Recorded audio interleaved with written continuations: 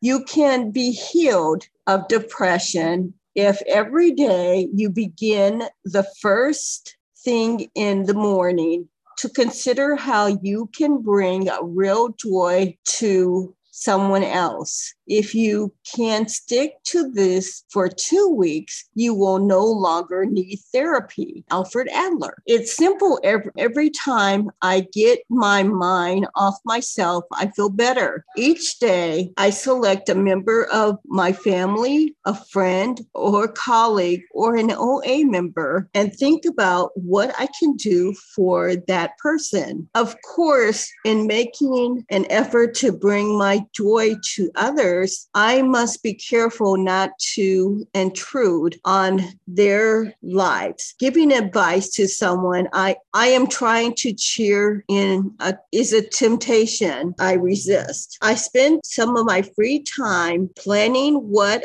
I will do. Then, at the first opportunity, I carry out the project. It need not be a major undertaking, a phone call, a letter, a small surprise, an offer of babysitting, or taking an elderly person for a ride. There are so many things to do. One lifetime is not enough. For today, it isn't necessary to be depressed to adopt the practice of making others happy. My name is Rob, and I am a compulsive overeater and have been for almost 61 years now. OA was founded in January of 1960. I was born in November.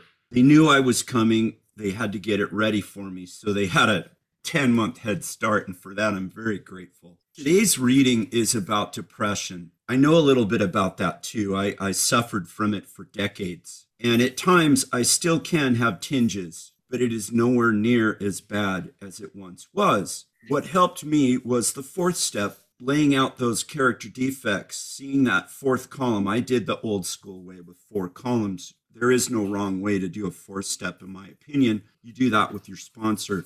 But seeing my part, seeing patterns, seeing things that maybe as a child where I used to think I was a victim and carried that into adulthood, what I found out was my part was carrying that into adulthood. And the first time I went through the steps, by the time I got to step 7, as our reading said yesterday, my life became 3-dimensional. There was like an added aspect to life for me. I was singing in the car. I saw birds in the trees, snow on the mountains. And guys, I was actually voluntarily hospitalized twice for depression. One in 1980, when my best friend was killed in an alcohol-related motorcycle accident, and my fiance wrote me a Dear Rob letter all at the same time. And in 1990, when I knew a marriage was ending and my career was really rough at the time. I know a little bit about depression, but what else happened? Service. Service to others has saved my life. And our reading talks a little bit about that. Getting outside of ourselves. I wasn't outside of myself. I was in isolation.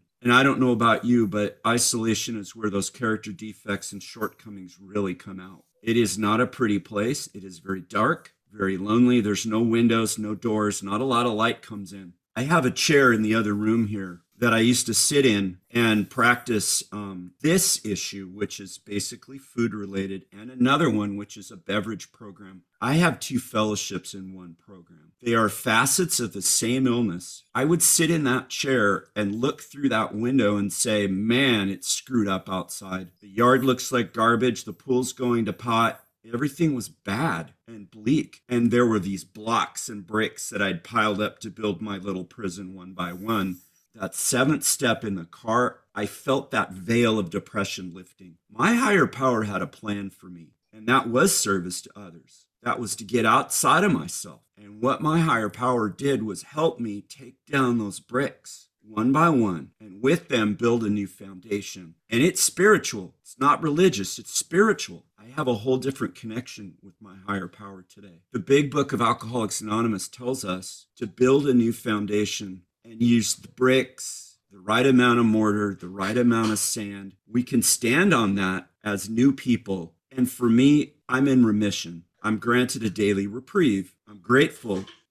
Each morning I look for his will for me, and each night I thank him for another day of abstinence, and in my case, sobriety. But what else changed? I don't sit in that chair anymore. It's not mine anymore. I don't want to sit there. But I look out that same window and I see a beautiful world. What changed? Me. I had to change. And I'll tell you what, if nothing changes, nothing changes. I had to get the gift of desperation, become willing, surrender, admit to my higher power, I can't do this alone. I need their help. What happened? I was granted an almost overnight relief from the craving and obsession for food. Alcohol was the same way. Why? I now believe it was service to others. That was his plan for me. And it's not just program, Zoom meetings, things we do for each other. It can be everywhere. Our step 12 tells us to practice these principles in all our affairs. Is it perfect? No, absolutely not. Old linebacker Rob can come out now and then and be a bull in a china shop and try to drive his way and his will, not higher power's will. What I've noticed, though, is whenever I wait and be still and quiet, I can hear that voice sometimes that tells me his will for me. And when that happens, it seems to go so much smoother. I was taught that I don't need to be the general manager of the universe. My sponsor told me, you know what? You're good at it. Believe me,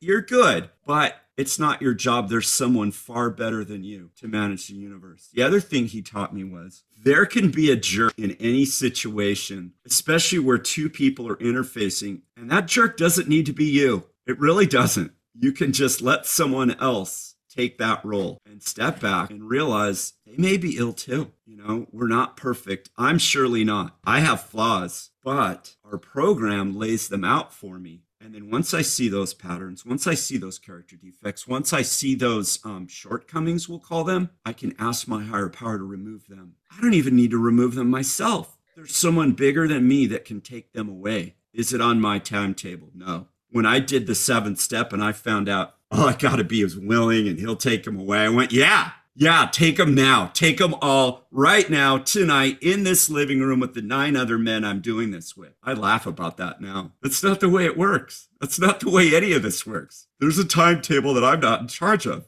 I'm really not. I used to be, or think I was. And no matter how many times I would get smacked down, no matter how many times I would realize, or it would be shown to me, it's not your way, buddy, I would do it again and again and again. It was my will. I feel very lucky to have a defined higher power when I came to program. I knew who they were. My definition, though, has changed. I have a closer relationship today than I ever have. And I also now realize, although there were times I thought mine left me, they never did. Never. I left them. I turned my back spiritually on my higher power and did things that I was not made to do. I did things that were not favorable. I see that now. Today, I don't have to be a victim. I do not consider myself a victim of child abuse. I consider myself a survivor. There is a promise in the 9th step promises. Please join us on Friday nights at 7 p.m. Pacific. There's a plug for the promises meeting. We will not regret the past nor wish to shut the door on it. That is exactly how I feel today. These promises come true. Those events built my story. Those events made me who I am today. I don't have to be that person. I don't have to be angry. I don't have to be that little victim cowering in a corner, wishing something or someone would come save me. I get to choose. For me, the disease is a choice. Right now, I could choose to go back to my old ways, but why would I want to? If I created a list of how I wanted my life to be and wrote it down and laid it in front of me years ago,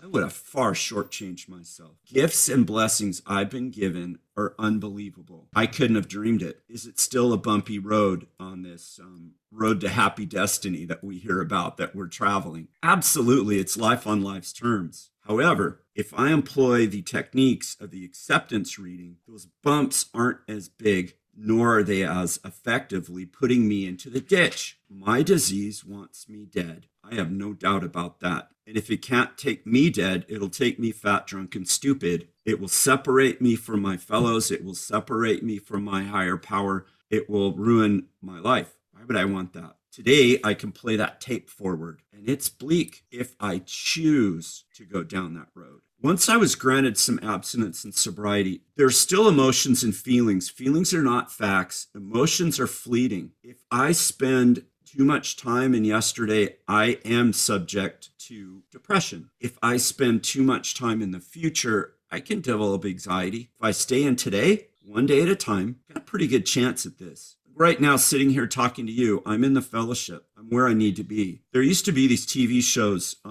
wild kingdom. And you'd see this band of animals running around in the plain somewhere. And one wasn't really keeping up. One wasn't with the others. One was separated from its herd, and there's no shepherd, no one to help it. And the predators come. The predator is very symbolic of my disease. It's waiting, it's lurking. It wants me to stray, and it'll pick me off. If I stay inside the herd, I got a better chance. On the periphery, not so much. So for today, I'm going to choose sobriety. I'm going to choose abstinence. And as of 7:22 a.m. Pacific time, I was granted it so far today. I don't know about tomorrow. One last thing, and I'll wrap up. For me, connection is recovery, and separation is addiction. It's isolation. It is an early demise, and that's where I was going. I had a 60-inch waist. I had 330 pounds on my body, severe sleep apnea, blood pressure medication, joint destruction. I did the Louvre in Paris in a wheelchair, and I didn't stop eating. Higher power removed 155 pounds. I don't need a wheelchair today. I am medication free, including antidepressants. And for that, I'm grateful, and I'm grateful for the program. Thank you. I'm Rob, and I am a compulsive overeater.